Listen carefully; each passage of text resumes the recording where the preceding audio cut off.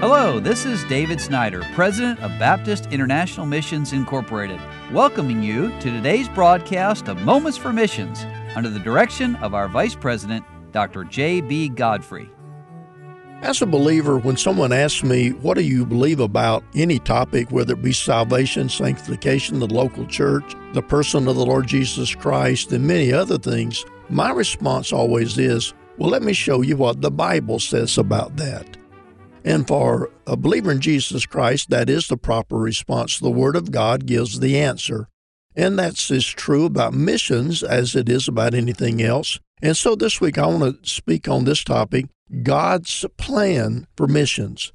And in Acts chapter 13, which is a key passage about missions in the Scripture, in the first 4 verses, the Bible says, "Now there were in the church that was at Antioch certain prophets and teachers, Barnabas and Simeon, that was called Niger, Lucius of Cyrene, and Manaen, which had been brought up with Herod the Tetrarch, and Saul. And as they ministered to the Lord and fasted, the Holy Ghost said, Separate me, Barnabas and Saul, for the work whereunto I have called them. And when they had fasted and prayed, they laid their hands on them, and they sent them away. So they, being sent forth by the Holy Ghost, departed unto Seleucia, and from thence they sailed to Cyprus." Well, this gives us the introduction about missions, and there's more in this chapter I'll be talking about later, but this is a great place to start as we think about what is missions all about. Now, most weeks I share the stories from our missionaries who have gone out all over the world. We have missionaries in about 100 different fields of the world, and there are literally hundreds of them scattered around the world. So why do they go, and what do they do when they go there?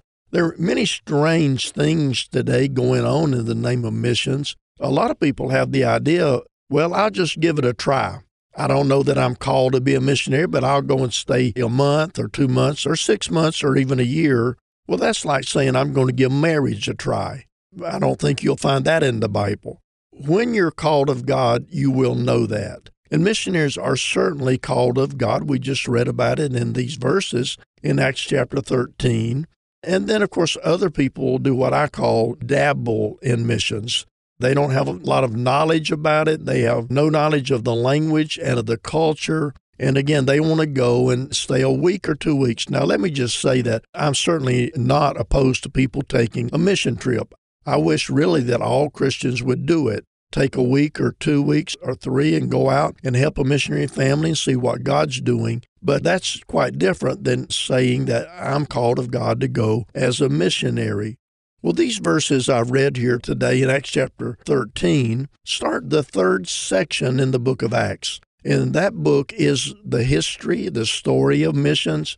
In the first 7 chapters, we have the story of God's witness at Jerusalem.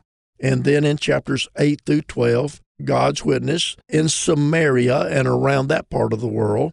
And then in Acts chapter 13, things change drastically because now the emphasis is going to be taking the gospel into all the world. In this passage, things change drastically. It's no longer about Peter, but it's primarily about Paul. It's no longer outreach to the Jewish people, but it's now to the Gentiles. And this is a key passage, and I intend to spend some time this week walking through and talking about God's plan to reach the world. And I will say it probably more than once this week. It's a wonderful plan. You can improve upon God's instructions, and we're going to be taking a close look at these things as we go through the rest of the week. You pray for me as I share.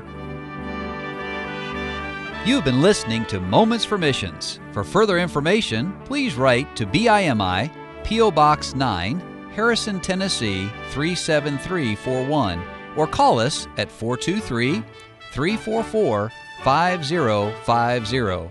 Or you can visit us online at www.bimi.org. Until next time, may the Lord richly bless you.